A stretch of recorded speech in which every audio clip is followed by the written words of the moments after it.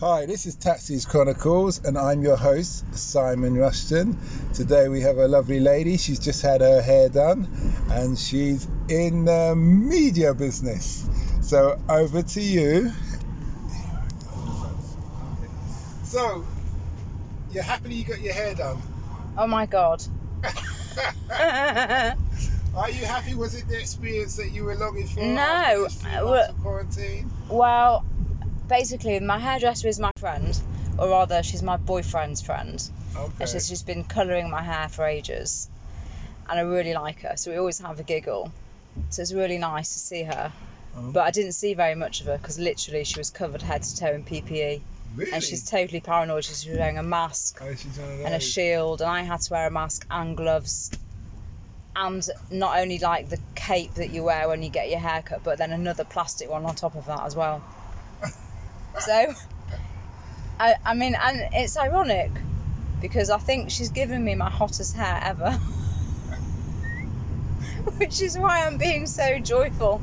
Okay, that's Because good. she's given me seriously hot hair, but it was a seriously unsexy experience. Okay, well, when they say pain is beauty, or beauty No is pain, no gain. Yeah. No, but usually it's really fun. We have a coffee. Her husband makes like scrambled eggs on toast. Okay. But there was none of that this time. None of it. It's None of that. Strictly business. Strictly business. But we did have a nice time, but yeah, strictly business. Okay. Yeah. That's 3 good. months of lockdown, 3 inches of grey. So, so have you been on lockdown by yourself, or with No. your partner? My partner and my 3-year-old. You didn't want to kill your partner at any time at all. You didn't look at him and think, I could get away with it. No. Do you know what? I don't mean to sound smug. Honestly, I don't. But it's been a very loving, very calm lockdown for us. It's been a very positive experience. Okay. I know, and one can't always say that. Don't get me wrong, we've had a couple of humdingers. And once I've looked at him and gone, this is boring. But only once. Other than that, it's been super good. It's been really nice. No, we haven't argued. Also, we're very lucky we have a shed where we can work. Oh, so you put him in the shed So- when you get annoyed? Well, we know he's... No, as in we're both working full time still. Okay. And one of us works in the shed and one of us works in the house. Okay. So we're not on top of each other at all. Fair enough. Yeah, which is really good. So if you have a shed, you have a garden. It's a garden, but it's not got grass in it. It's unpaved. So when we were at home with the kid, with the 3-year-old, it was not like we could go and hang out in the garden because there was nowhere to massively sit comfortably. But yeah, we've got outside space and we can sit and have lunch outside, which is nice. Did you do the whole lockdown, or did you sneak out at times? No, we were really good about it. We were good. That's good. He did all the shopping. Okay. Once a week he'd go and do a great big shop somewhere, and I went out like once a day to exercise. But no, we were really good. Pardon? Are you a jogger? Well, I've got bad knees, so not a massive jogger, no. Little bit of a jogging. Should we try not to die? Yeah, No, we did have to do a little bit of jogging, but not in a very... I wouldn't look impressive if you saw me walking, like running down the road. Okay. I'd look like an out-of-breath person who's sort of halfway between walking and jogging. Alright. But I do that because it's good for me, and I cycle once a week. I'm a Regent's Park rider. Okay. Proud to be. I didn't even know there's such a thing. Nor do I. I've just made it up. But I cycle around Regent's Park going, oh, I'm a Regent's Park rider, but also I have quite a rubbish bike. Or rather, it's a very pretty... No, it's not a Boris bike. I've got a very pretty bike that I cycle to work. But it's not... It's got a basket, yeah. It's yellow and it's got a basket. And it's definitely not designed to go fast. So all the other Regent's Park riders kind of literally like whiz past me. And I'm kind of pootling along in my pretty yellow bike with my basket. I'm happy. That's my exercise and it's all good. That's all that matters. A feel-good exercise. Feel-good exercise. Get a bit dressed up, you know. Okay. So get on the bike and off we go. So yeah, so no, we've been quite good during the lockdown actually. Now, you say you've been working through the lockdown. Yeah. What is it that you do? So I am an executive producer for drama. So I have been developing new ideas and scripts with writers. Okay. Yeah. You done anything that we all know about? Yep, I had a show on the BBC in late January this year, a film called The Windermere Children. Windermere Children. Yeah, about Holocaust survivors. A Holocaust film, British Holocaust film. Oh, okay. So that was making that all of last year, and then it was on at the end of January this year. Mm-hmm. And in fact, yesterday I had to give a talk about it to a group of people, which normally is like a luncheon, annual luncheon. I was invited to speak, but I had to do the luncheon down Zoom, Mm-hmm. which was just really weird. Giving a talk to 100 people into the void was quite bizarre, Okay. but it went all right, I think. Yeah, well, it saves you some journey. It saves you a journey. Saves me some journey. What about you? Have you been Ubering during lockdown? Yes, I have. Have you all the way through? Yep. I only had 2 days off, and those were Wow. different times, and so I was just actually physically exhausted. Right. So if you think of it, it's like working, well, 3 months, Yeah. 2 days off. So why did you do that? It's money. I know, but why didn't you have any days off? Because you work less, you're earning less money. Right. So you've got to be out there more. Yeah. And then also the nurses, the doctors, all these people needed to get around, and everything Yeah. was shut down. So it's like you could say a civil service duty Yeah. to try and get them from A to B. Yeah. And then people seem to forget there's people at home who need to get rushed to the hospital as well. So you're doing all of those journeys as well. So I was doing all Gosh. the academic journeys. Have you had any did you have any bad experiences? Any nerve-wracking experiences? Nah, I'm ex-military, so Oh, are you? it What did you doesn't do? really bother me Right. in those respects. What, when you say ex-military? I was in the Marines. Were you? Yeah. So Doing what? fighting. Oh, sorry. But what did you? All right. We was in tour-wise, we was in Afghanistan. So Right. we did 2 tours of Afghanistan. Yeah. Done various different jobs and stuff like that. You know. What job did you do in the Marines? Well, I've done just a normal like infantry.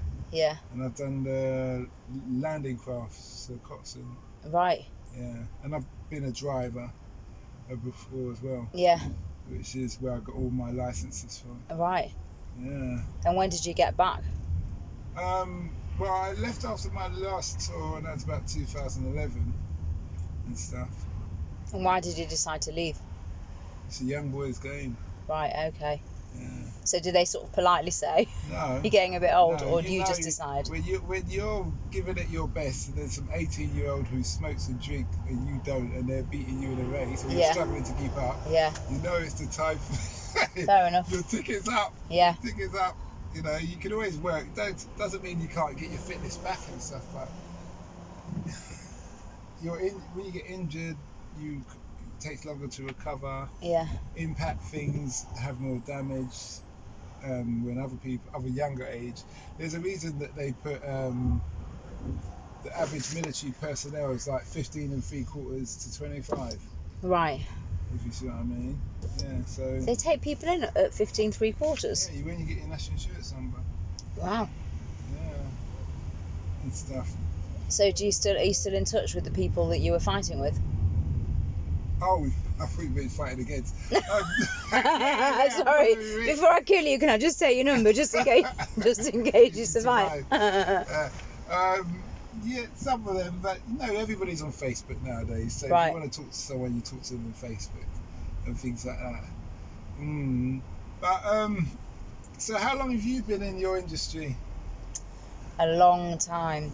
20 years. Really? Yeah, more than 20 years. Oh, youth is on your side. This is what people tell me. I'm very lucky. Wow. No, I'm in my mid-40s. Oh, so you're about the same age as me then? Oh, yeah, well, yeah. Well, how old are you? I'm 44. 44. I've got a year on you. Okay. And you just had a 3-year-old now? Yeah. You are really on the boundaries, aren't you? We literally, it's like, It was like that scene in Indiana Jones when the door's coming down and he has to get his...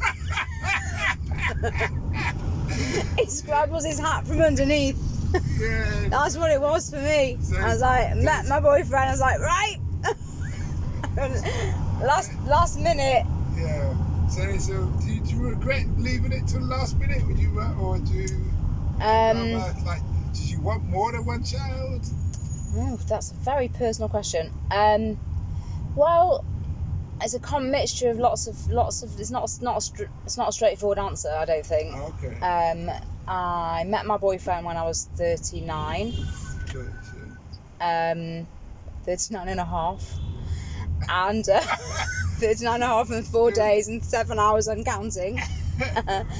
And like, I was at the time thinking maybe I should try and have a child of my own. Not necessarily because I was like desperate for a child, but I kind of knew I did want a child at some point, and I just had to face the fact that I was approaching 40, and if I didn't do it on my own, it might not happen. Okay. So I was kind of investigating that quite seriously. In fact, to the point where I went to a party with a friend, and we were sort of sitting on the sofa drinking mulled wine, getting quite drunk, talking about the merits or otherwise of having a baby on your own. And this guy walked past and my friend went, "Oh, you, I think I recognise you." And she sort of dragged him over. And by that point I was also like, I'm not interested in having boyfriends anymore anyway. They're a waste of time. They never go anywhere. I might as well have a child of my own. That was my thinking. And she brought this boy over and they got chatting, and I was like literally not looking at him at all. I was like, I'm not interested. Even if he's attractive, I'm not interested because I'm going to have a child of my own. Okay. So she was talking to him on your behalf? I don't think she even was talking to my mum. She genuinely thought she recognised him. It turned out that she did recognise him. Mm-hmm. It turned out that her mum used to shop in his mum's shop. Right, but we didn't find that out for a long time afterwards. Okay. So basically, she's like chatting. And every time I looked over, I was thinking, he does have quite a nice smile. And he has got twinkly eyes. Barriers are just crumbling. They just started to crumble, but I was still thinking, there's no point. It never works out anyway. Even if I like him, he won't like me, or it won't work out, or there'll be something. It'll be a nutcase. So my friend went to the loo, and as soon as she went to the loo, we started flirting. Okay. And when we said goodbye, and meanwhile, it turned out that we had a sort of professional connection. It turned out that he might have the right skill set to work on the job that I was working on at the time. Okay. So at the end of the evening, he gave me his business card and he said, "You've got my number now. I expect you to use it." Yeah. Which was like the classiest chat-up line and also the cheesiest that I'd ever heard. Yeah. Anyway, me and my friend Katie walked home and she said, "I really like him. I think we should make him our friend." And I said, "I think I quite fancy him. I'm going to try and make him my boyfriend." She was like, "Cool." So we constructed the text. Stamps, exactly. Boom, boom. Exactly. Boyfriend, friend. Easy. Yeah. And literally, that was it. So meanwhile, I still trying to think nothing of it. Still was investigating options about having a child of my own. Mm-hmm. And meanwhile, we went on a few dates. And literally by date 4, that was it. Done. Signed, sealed and delivered. And I was like, oh, it's fine. If I don't have a baby, it's fine because I've fallen in love. And that's literally what I was thinking. And then 9 months later, we moved in together. Okay. And on the day we moved in, I discovered I was 8 weeks pregnant. So it's to be. It was to be. And you're a happy lady now. It was to be. I'm a happy lady now. That's great. In fact, we got engaged during lockdown. That's really brave, man. Domestic issues going off and you two getting married now. You two getting left. Yeah. Yeah. So no, it's it was late. It was definitely late in the day. I was 40. I was 41 by the time I had my son. So it was quite late in the day. So definitely feel it physically. So the message to that is that it doesn't matter about how long you wait. Just have patience, and it will all come together. 100%. Yeah. 100%. That's nice. That is what I think. I think a lot of the people out there's a lot of people out there who will appreciate your experience. How maybe? Yeah, they will do. I meet a lot of people who are in that same predicament. Yeah. Now, and it's just patience. Well, you know, it's a bit disingenuous to just let you say that about me, because before I met him, I was not. I was very impatient, and I was like. We all go through phases. So. It's a very long single phase of like literally meeting everybody and wondering when it was going to happen for me. And there were a lot of wrong uns, and there were a lot of lovely, lovely, hilarious, wonderful experiences along the way. Yeah. I didn't feel very. By the time I met him, I was so, I guess, jaded that I was like, actually, I am better on my own. I am definitely better on my own. Like, that's where I was mentally, and I did believe it at the time as well. I was like, even if it doesn't work out with him, it doesn't matter, because I'm happy on my own. What about you? I look at it like this. For me, I've got kids already. Yeah. I've got 4 kids. 4? Yeah. Blimey. How old are they? Yeah, 25. Well, my daughter will swear she's 16, even though it's not the 24th yet. Right. So she's 15, 4-year-old and 1-year-old. 25, 15, Yeah. 4 and 1. Yeah. Well, I've been working on the ships. I've been doing lots of different things. Yeah. And stuff like that. So. And do you mind me asking, are they all with the same partner? No, there's different. I decide to settle down, and I realise it's not. So I go off. Yeah. Go off, start living life and doing whatever. But I'm in contact with them all, and I pay and all the rest of it. And right now I live not far from about 300 metres around the corner from my daughter. Yeah. Which is great. We're meant to be going jogging together tomorrow. Okay. Which is going to be interesting because I don't see her waking up in time. All right. God, it's 12:30 already. Yeah. You don't see her waking up in time. Yeah.